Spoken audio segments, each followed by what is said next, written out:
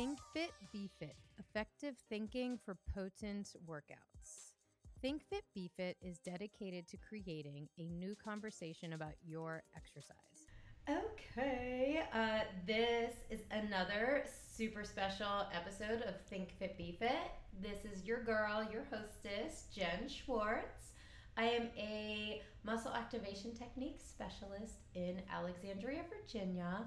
I also host a course on improving your exercise from the inside out and having a special focus on the warm-up portion of your workout.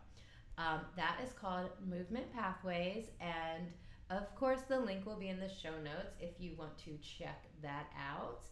And recently I had a live course of Movement Pathways. It was just so wonderful to explore and improve people's motions live in person. We're probably going to do another one in November, but for now you can enjoy the online benefits. And of course, you can also level up your game by listening to this podcast series that focuses on effective thinking for potent exercise. And part of that process is being curious and learning about the things that are holding you back, and the things that may not be serving your best interest. It's of course, it's a process. It's a journey. Everyone's is different. So that's why I brought on a super special colleague. She and I met through a organization called Well Ray. Huge event in Alexandria that showcases the brightest and best of wellness in our community. So, anyways, that's how we met through that organization. And I don't know, without further ado, I'm going to introduce our guest, Dr. Eleni Bousalis. Tell us about your practice and your fitness. Okay. Thanks for having me, first of all. My partner and I, Dr. Fisher, we have a practice in Delray called Delray Psych and Wellness. And we pretty much focus on how somebody can live their best life.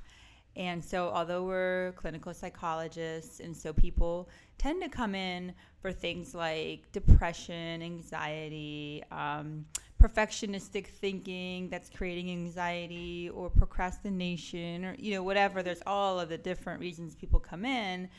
We look at them as a whole person.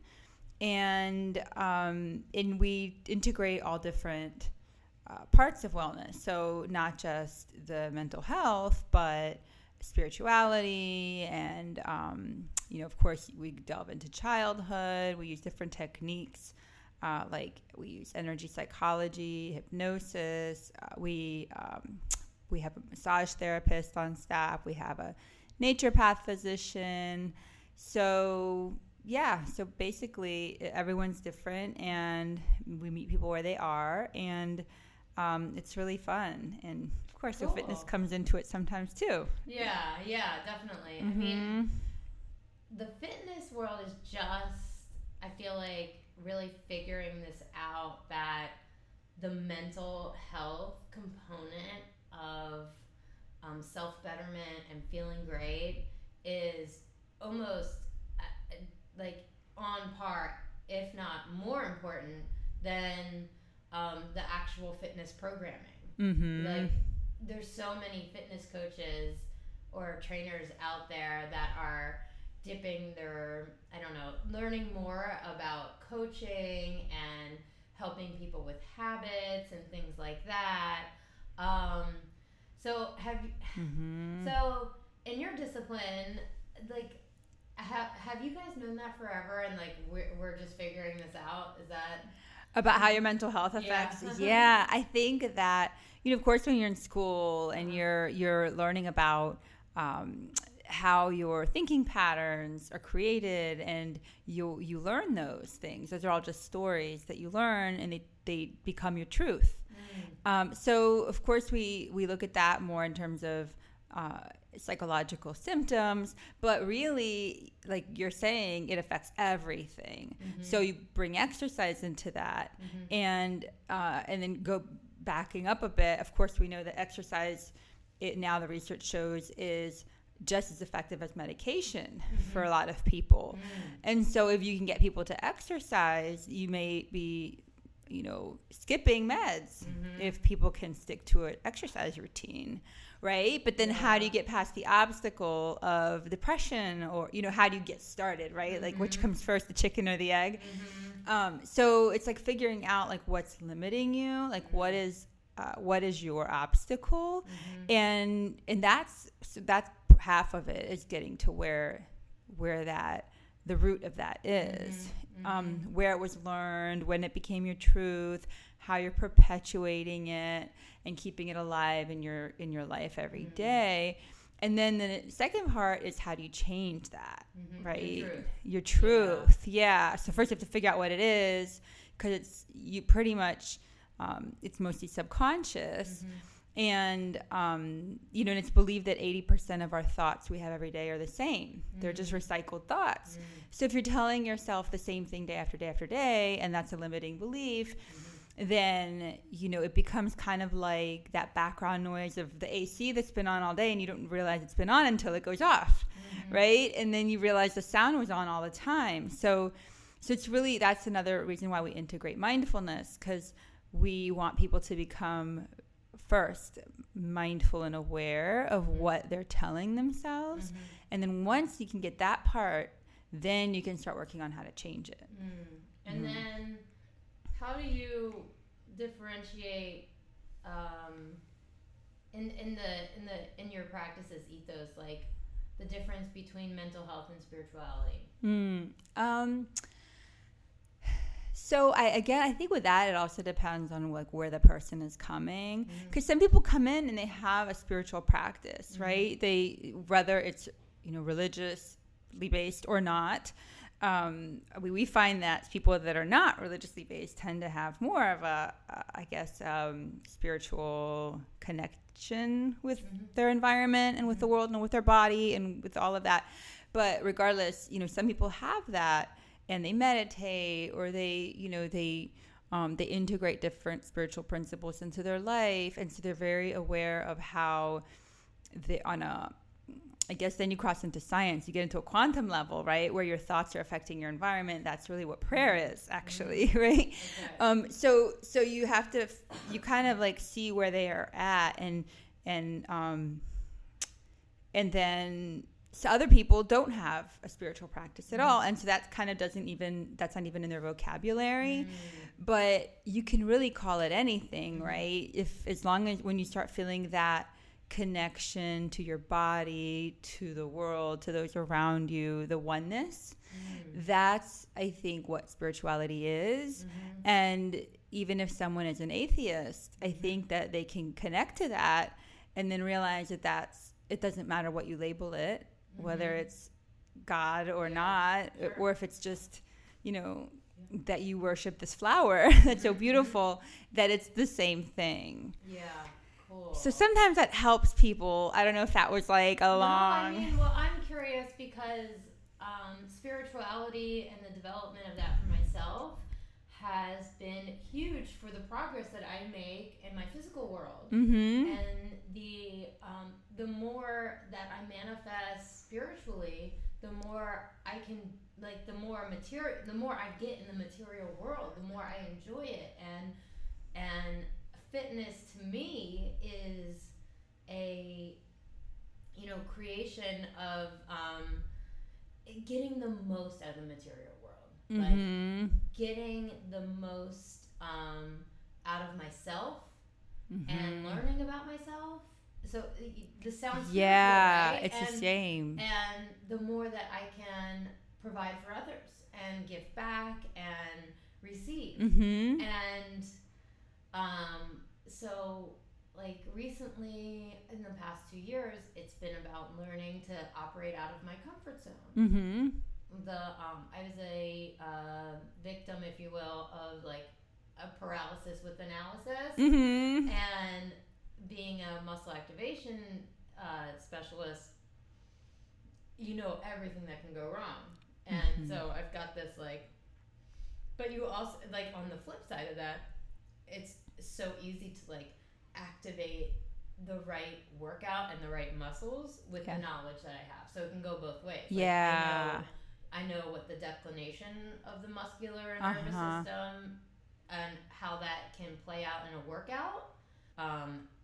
Like, the line crosses between, you know, doing good work with your body and then becoming fragile, or doing good work with your body and stepping into like the flow state. Yeah. And so for me, it was like I was over analyzing and stumping my progress because I wasn't stepping into the out of my comfort zone just a little bit to get that flow state, to get that like, this is the optimal, I have the optimal awareness, I have the optimal movement, and I'm able to focus moment to moment instead of the shoulds. Right. Yeah. All that negative thinking. Yeah. No, so I'm just like super curious in that world in general. And it's just, you know, I was also like holding on to a ton of grief. I don't know what the right word is, holding on to it, or it just wasn't resolved, you know. And man, I'm so glad to be moving out of that phase and making space for new possibilities and new memories, and you know, so when you're holding all of that in, then there's no space for something new to come in. But it's also what you were saying, that the more that you nurture yourself and take care of yourself, then the more you're able to give, and the more you receive. And that's what you're talking about, the spirituality part, is that when you give to others, you are actually giving to yourself. It's the same thing. And if people got that, then the world would be different, right? It wouldn't be like a separation between me and you and us and them. It would be all one. Yeah. Nice. But, So obviously that's why this is like the first conversation we had. We were just like, oh my God. We were just like, like little air high fives back and forth on all these notes that we're talking about, because, you know, being able to illustrate that for the world is one of the values of having, you know, all this technology and all this, because fitness, you know, as previous generations and even the current generations, they're like, oh no, it's about calories, it's about burning calories, it's about doing work for 55 minutes or however long your session is, and then checking it off the list. But I think now that to me, being able to show that it's just so much more a unpacking yourself, a journey, and changing and evolving, that, you know, that's why I'm here sharing all this stuff with people. So tell us about how you approach fitness, and like, I mean, and you know, you guys will, part of, I guess, our external validation here is that this woman's fit. You can't see that right now, but so tell us a little bit more about the your whole process journey. Well, so I can add on to what you were just saying, that struck me about when you said, how do you know, like, how far to push yourself past your discomfort, where you're gonna reach your potential versus get injured, or versus be stagnant. So how do you measure that, right?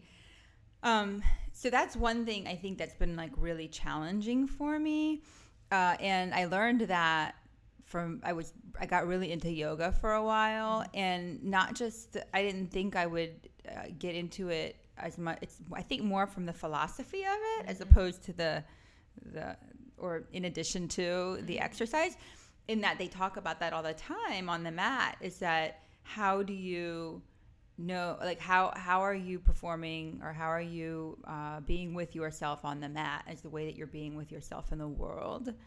And so if you're pushing yourself and to the point of injury, you probably are doing that in your life. And if you're kind of like comparing yourself negatively to others, oh, like she can do that and I can't, you're probably doing that in your life, versus just being in your space and pushing yourself and being very mindful of your body and the way it's moving. But I think that, so that's one part of it. But the other thing is, I think growing up, I was always, I was really into ballet. And so that was like, I think at 5 years old where I started really noticing like how much better I felt when that was part of my life. And then that whole process evolved. So then in my 20s, I got more into other types of exercise, like a little bit of weightlifting and cardio. And then I got into Pilates. It just like it kept changing as I changed. And then I think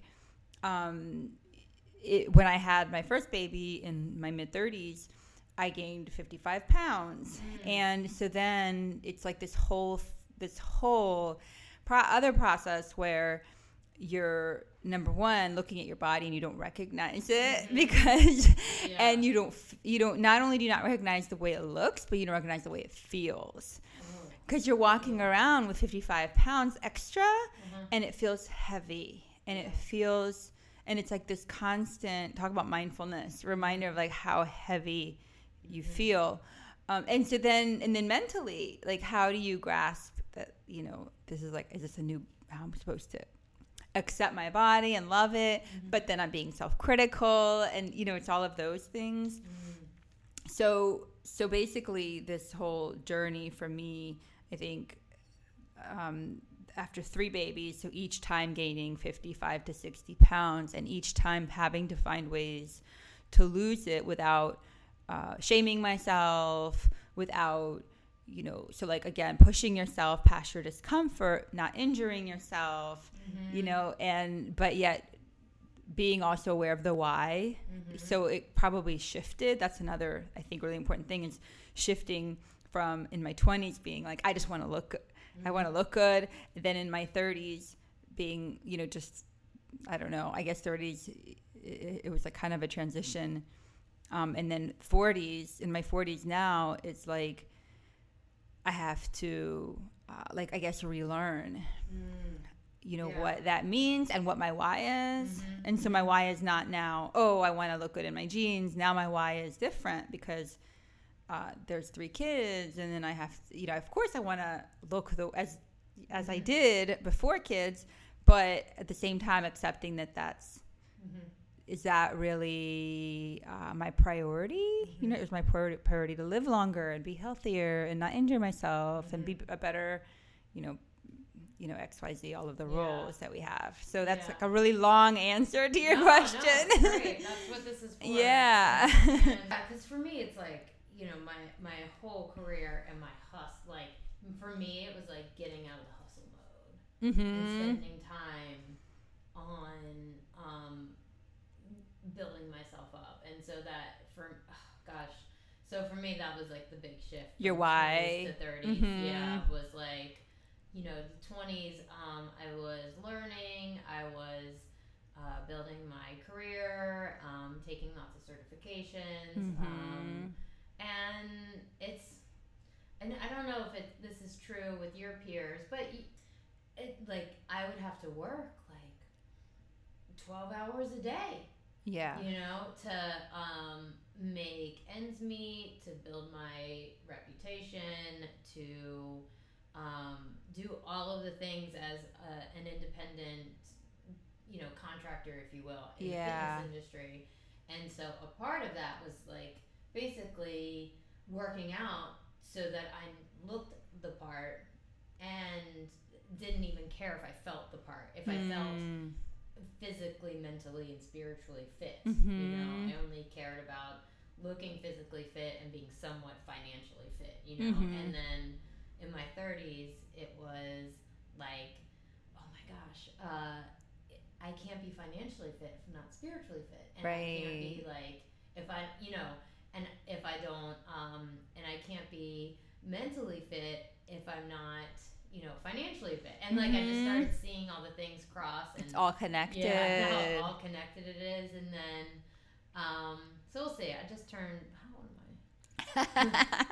I just turned 37 in April. So oh, great. That's a good age. Yeah. I think a lot of the listeners for this podcast are about that. I call it the older millennial elders, because we didn't have like social media when we went to college, and then when we were done with college, there was like Facebook. MySpace and Facebook. So it's like, oh yeah, MySpace. Yeah. A lot of the people listening are like myself, because there was also like this athletic history that I had, and having to step out of that identity and find a new identity, or evolve it in some way. Because once you're like, you grow up as an athlete, and then it's just such a part of the identity. And then when that is not a part of your life anymore, like that's a whole nother, I had grieving process, a whole nother acceptance process. And without doing those things, I would have ended up doing exercise that would have been hurting me, because I wasn't I wasn't on the right field, if you will. I wasn't respecting the boundaries that you need to as you go from 29 to 35.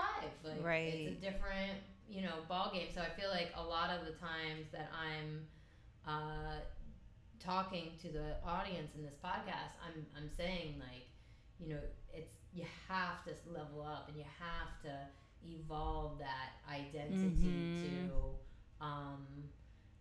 different types of fitness expression, like we're talking about. Yeah. Besides the roller coaster of weight that you went through, I mean, your kids can't be that far apart in age. Yeah, no, they're 7, 5, and 2. Yeah. So they're really little. Yeah. Did you have to change your pace and in each round of that, like each cycle?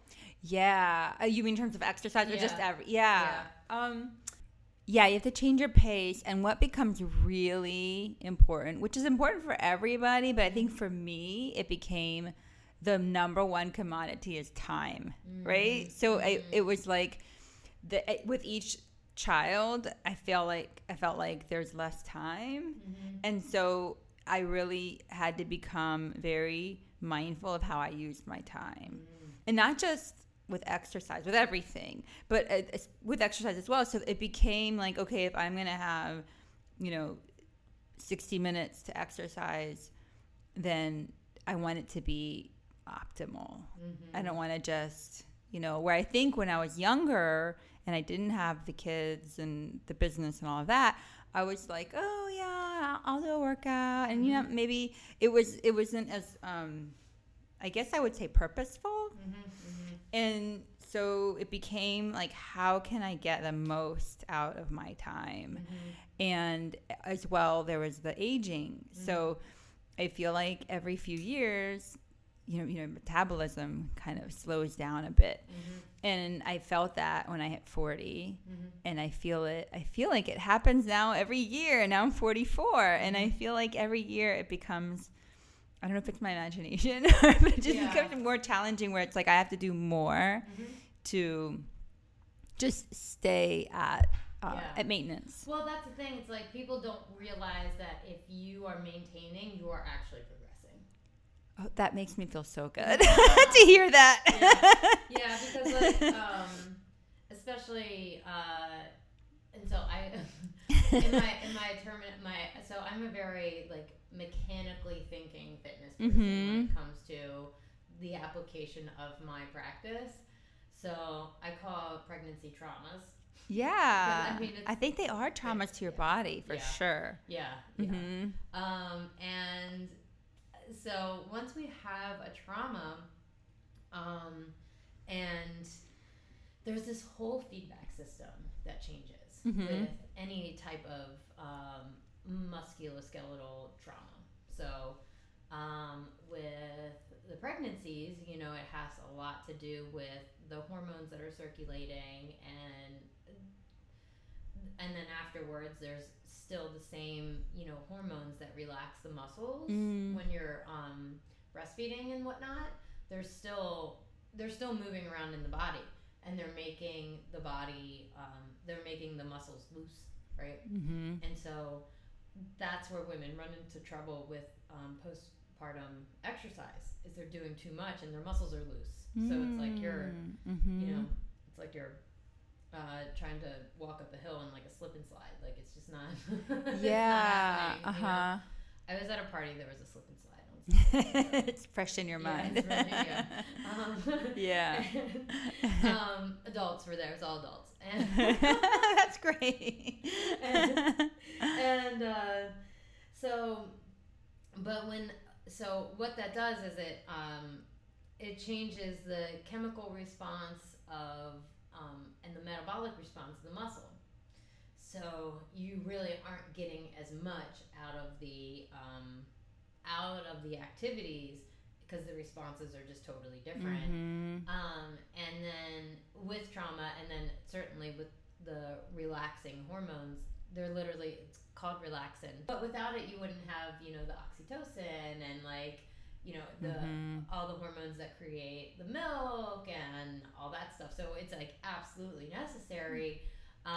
But like the abdominal wall, and if your body's like not used to using those muscles, your whole entire muscle orchestration and output changes.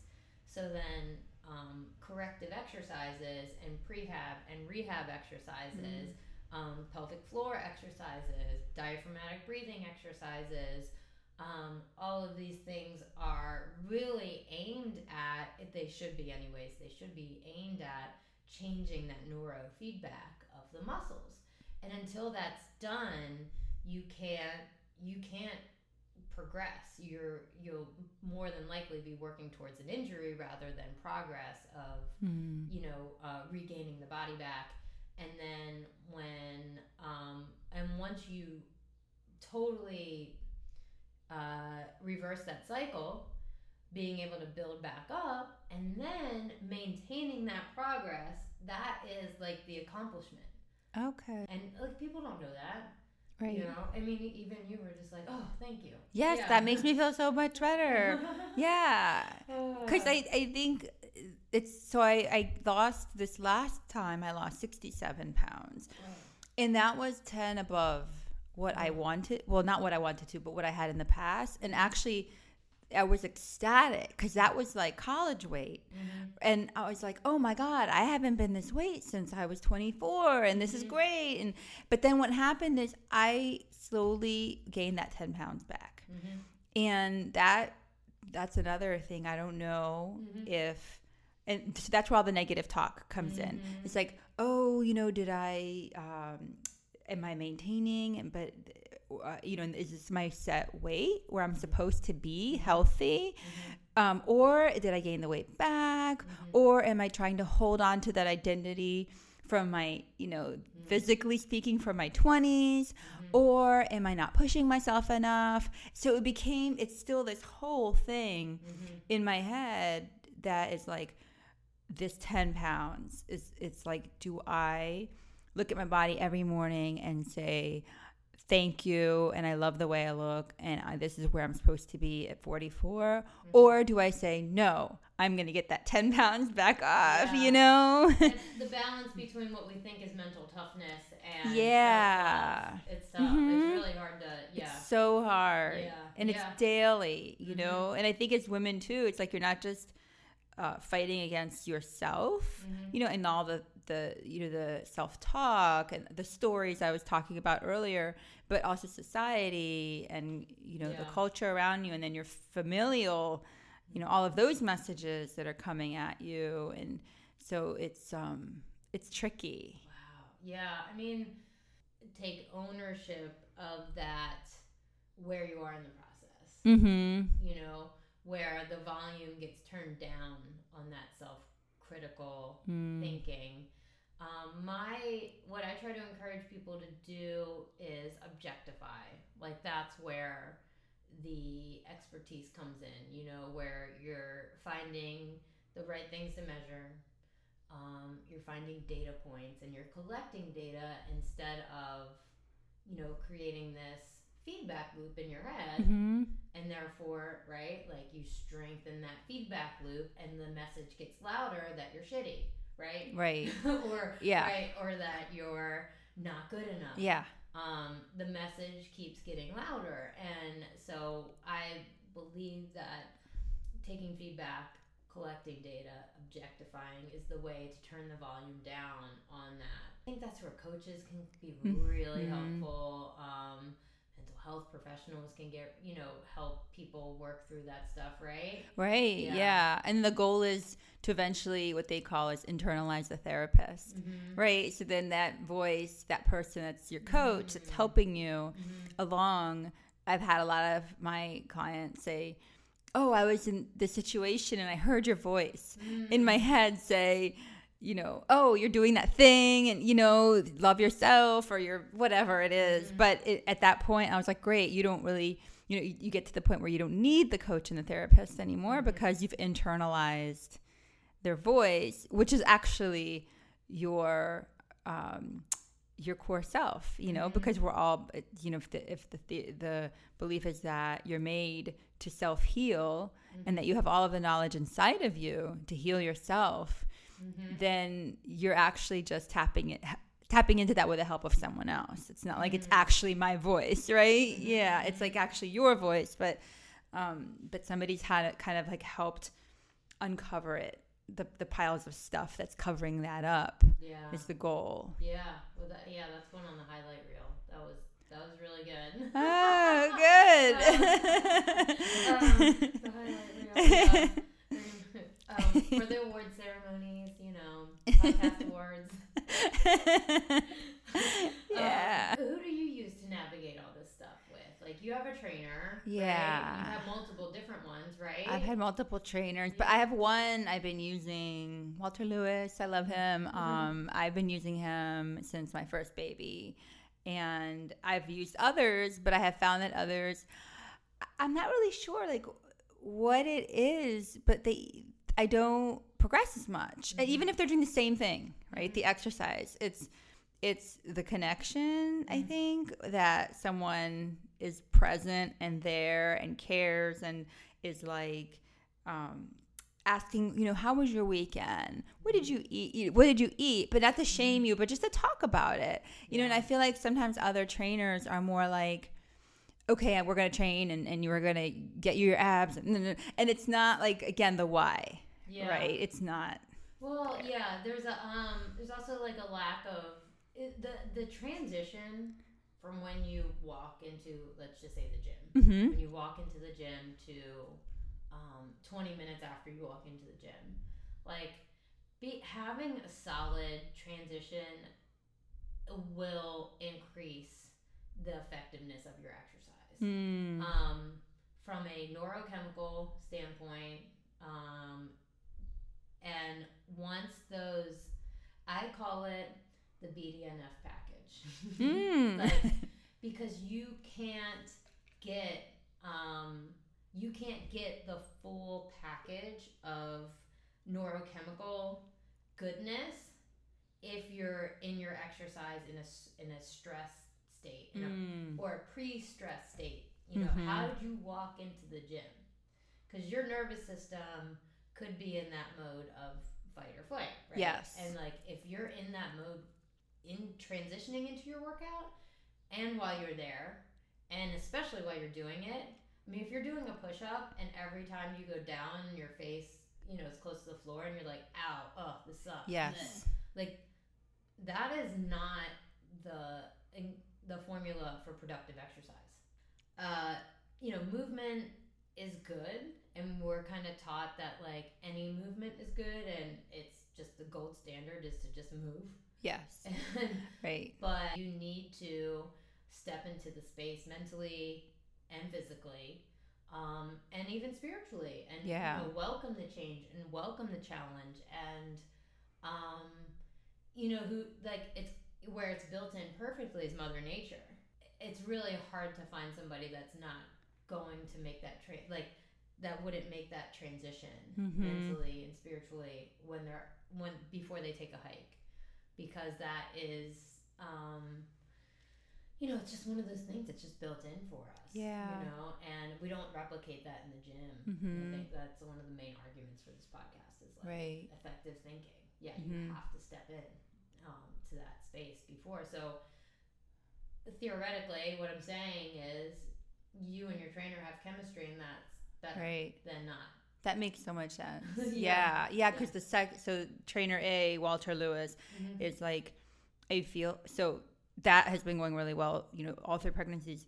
Then another trainer I used for a short period, I think got me to lift heavier and pushed me more. But on my way every time, I was almost anxious. Like what you just said, that mindset, I would say to myself, get ready to be tortured. And I knew I was going to be tortured. And then the whole time I'm there, I'm not able to really, like you said, open up to the exercise because I feel like I'm holding on to fear of being injured. Because even though I'm able to lift heavier, it doesn't feel good. And I'm not leaving thinking like, oh wow, I did that. I'm leaving thinking, I wonder if something's gonna hurt tomorrow if I pulled something. And it was like, I wonder if I'm gonna get a headache. I wonder if I'm gonna throw up. I wonder if I'm gonna get dehydrated. It was just scary a little bit. And it's weird to describe a workout as scary, but I like when you describe that, the mindset, I think that is the difference between the two trainers. It's like they're doing almost the same exercise, but the one is really listening to you. And he, every time it's like, is anything sore today? Did you pull anything? How did you sleep? Did you eat before we met? He's asking me questions. The other one is like, come on, you can do it. Let's do it.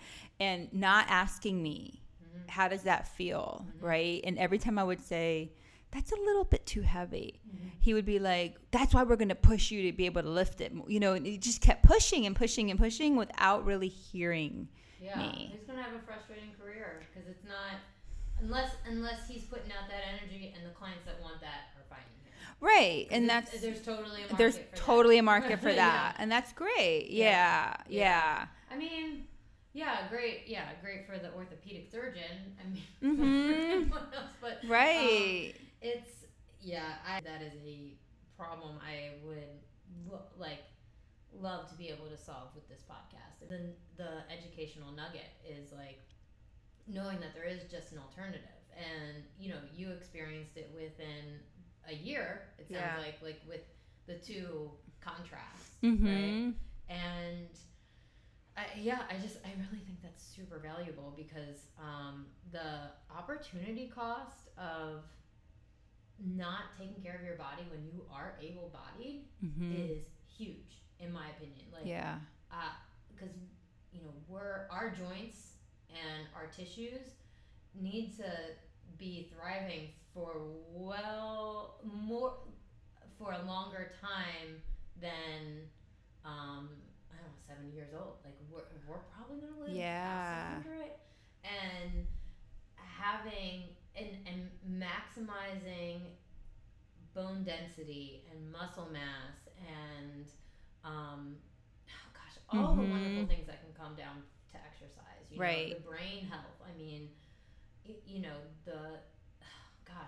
all that stuff that you can do when you're able-bodied and functioning really well, and the opportunity cost. Like, do you know what I'm saying? Does that make sense? Yeah. I mean, it made me think of, so I just had my physical and I have a vitamin D deficiency. And I've had a vitamin D deficiency before in the past. But it's so funny because when that happened in the past, my first thought was, oh my God, that I don't have as much energy. That will mimic depression, which is true. But right now, did paralysis with analysis. I did my paralysis with analysis, but it's funny that's where my mind went. My mind went to more like depression, that kind of thing. And now when I got that result last week that I had a vitamin D deficiency, my mind went to osteoporosis. And so I never even thought of osteoporosis before my 40s, right? And now all of a sudden I'm like, oh, I wonder about calcium absorption and blah, blah, blah, all of these new things. And just, so it's like that, like what you're saying, I'm like, oh my God, I really have to think about this. What if I live another 40 or 50 years? I have to think about that as opposed to, am I just sad? Which is also bad, but yeah. So what she's saying, like vitamin D deficiency is highly correlated to all kinds of chronic diseases, and including depression, anxiety, like all of them. Right. Like they're all fatigue. Yeah. Mm-hmm. Yeah. I mean, some people even say it's like it acts more like a hormone now. Like it's like got such a lock and key relationship to neurotransmitters that they're like, there are, I don't know, experts in the field that call it more of like a hormone. Yeah, that makes sense. I know, it's so important. But one of the cool things about the science of bone health and muscle mass, this isn't that cool, I will say. Osteoporosis, the process of it starts in women at 25. Oh, wow. Yeah, and is exponentially accelerated with hormonal birth control. So, ladies, this should, it's an argument for lifting weights in an optimal and intelligent way in your 20s. I mean, I know we couldn't tell that to a 17 or 18-year-old. They're just, like, not going to grasp that concept. But, reaching, like, the mid-20s, but honestly, like, all of it is in our control. It's not, totally going to go downhill. Like, it's not a guarantee. Like, you have some control over this stuff. Yeah, I don't see enough women thinking, in the preventative health way with weight training. It's always diet. It's always right. Yeah. Like losing weight, looking good in your bikini, or whatever. Yeah. And I think that's what's helping me too now, where I'm wrestling with this 10-pound thing, is that, okay, I want to be able to, like this weekend I was with my kids and we were at the beach and we got ice cream. And so I'm sitting here thinking to myself, should I get, analysis paralysis, right? Should I get the ice cream? Should I not get the ice cream? Do I really need those calories? Blah, blah, blah, blah, back and forth. And then in the end I was like, I can't get the ice cream, right? I like, just get the ice cream, because it's like I am working out, I'm healthy, like I don't eat ice cream every day. I'm with my kids. I should be able to have a scoop of ice cream with my kids and enjoy it in June, right? So it becomes like that versus, no, I'm not going to get the ice cream because I'm really wanting to get this 10 pounds off. It's like, yeah. How do you feel? Do you think are you convinced that any of that is muscle gain? The 10 pounds? I don't think so, because when I was leaner, I was probably working out a little bit more, and I was doing maybe one extra day, about 3 days a week of weight training, and I was doing 4 days a week of cardio. So that's a lot. And now I'm probably only working out 3 days a week, maybe 4 on a good week.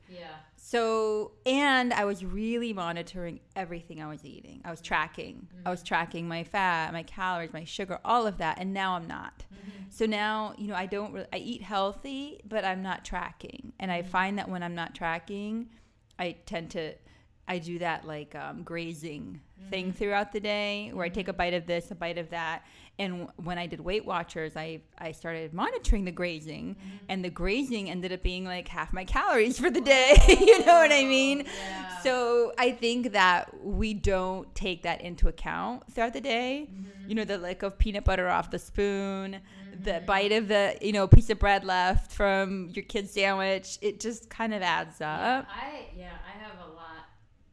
I've had some good success with tracking macros. Because then I know, like, having confidence on, like, when I'm satiated is a big thing for me. Like, so if I get, I'm a pretty high protein eater. So I know what 30 grams of protein looks like at breakfast. Mm-hmm. And if I can get that, even if my first meal. So if my first meal, I have 30 to 40 grams of protein, that is the thing that sets me up for success for the rest of the day. And so I have that just one thing that I focus on versus like, man, because that's exhausting. Tracking, it's helpful, but it's so exhausting. And when I ask people about that, as a professional, interacting with clients, like you can, they're exhausted just even thinking about it. They're like, oh hell no. Yeah. But I mean, it's, for what it's worth, like that's how. That makes sense. Yeah, it's just like a little bit of a, just use it for that one data point. Yeah. Versus like, collecting all of it. But Right. Yeah. That, I think, is also what was different when I was leaner, was that I was eating a lot more protein. Mm-hmm. And I think with the Weight Watchers plan, what they did, they changed it not recently, I guess, like last few years, is that a lot of this protein that you're supposed to eat has 0 points. Mm-hmm. And so it kind of gets you to like think of it in that way. Mm-hmm. So it's like, I'm going to have, this piece of fish that's 0 points versus having, I don't know, something with bread in it, with bread, which will be 5 points. Mm-hmm. So like, let me just not eat the bread. So it just kind of makes you think of it in that way. So you don't have to so heavily track everything. You just, you tend to focus more on the 0 foods, which are the things you're supposed to be eating anyway. Yeah. Right? Yeah. Okay, let's start to wrap this up. I got a couple questions that are kind of fun. Mm-hmm. What are you reading or studying at the moment, as a, like, for yourself or like as a professional? I'm reading a couple books. One is, I think it's called What If the Buddha Got Stuck? It's really cute. Yeah. It's just about, it's like integrating Buddha's philosophy into your life, and it's just like a good, I read before I go to bed. And then another thing I'm reading, which I'm like totally fascinated with, and this could be actually a whole other podcast, is about IFS, which is called Internal Family Systems. And Alanis Morissette did a podcast with Richard Schwartz on this. I just heard it last night. I was listening to it because I'm reading, and I'm, Richard Schwartz he created it. No relation. No relation, right? Yeah. So it's basically, IFS is I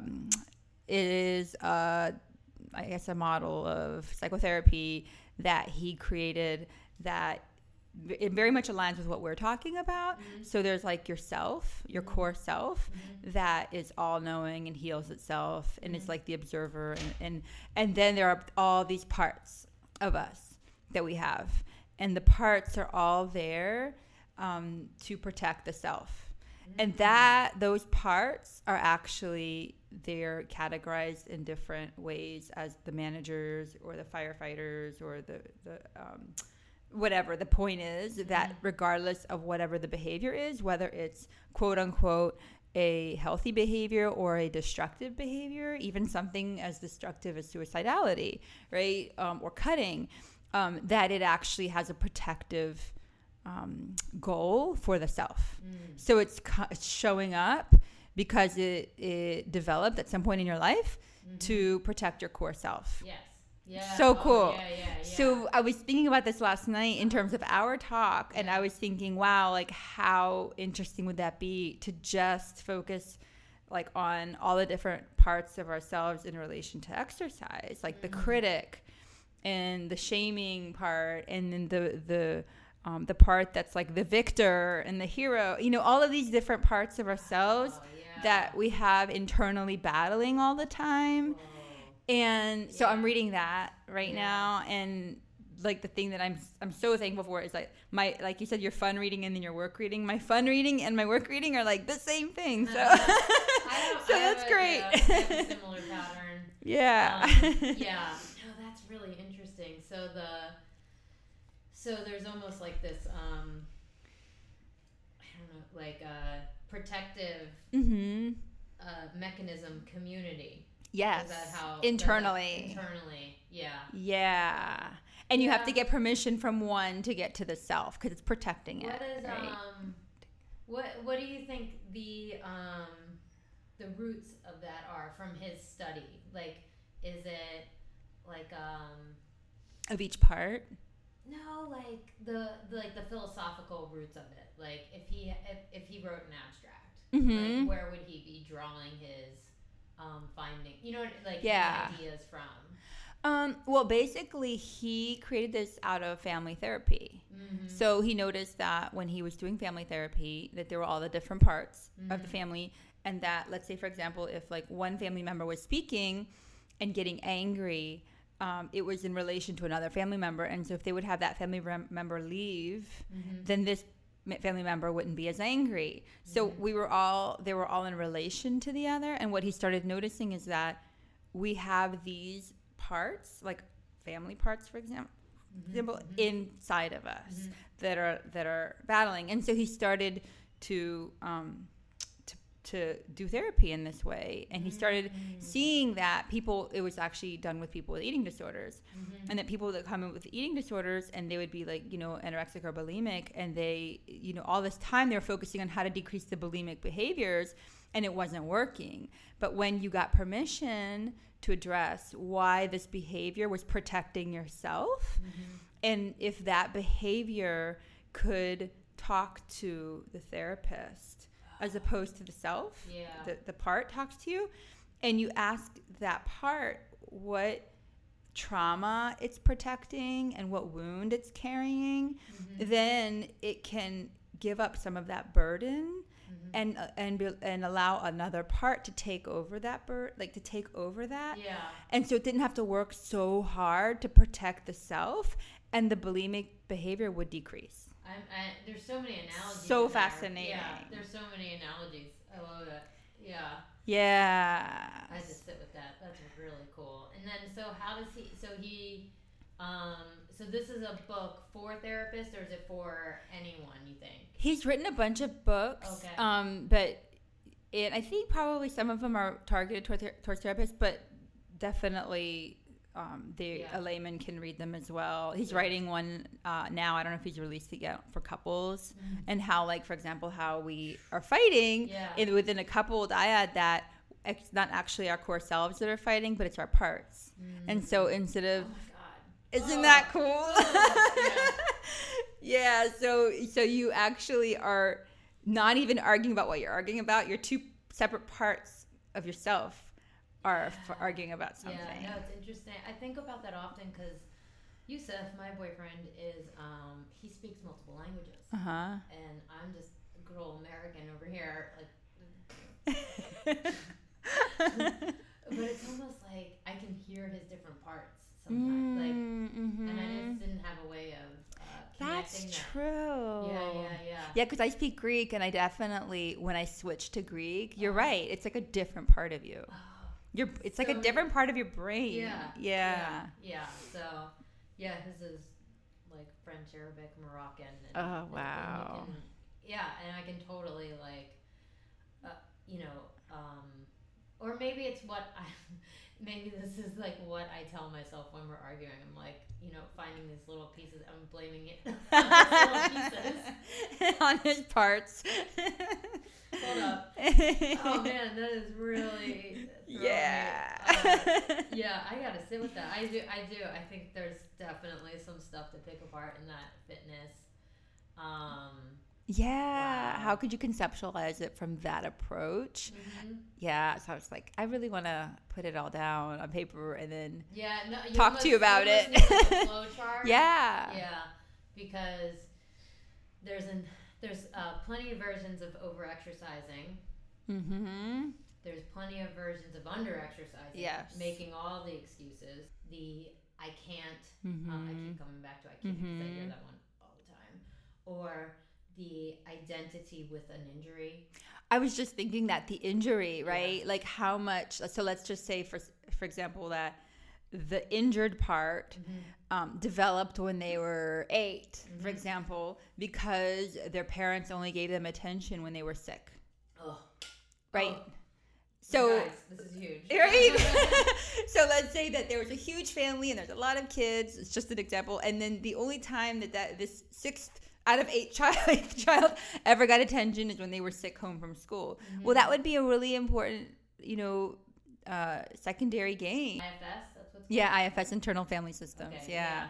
Like that could be definitely part of it. You could talk about it on people that addiction and exercise. Jeez. Oh, yeah. How people essentially replace addictions. Right. And so then with Richard Schwartz, he would say the addiction is protecting the wound. Yeah. The trauma. Yeah. Right? Yeah. So if you ask the person what would happen if you took this behavior away from you, that would be terrifying. And they haven't thought about it, but it's protecting something.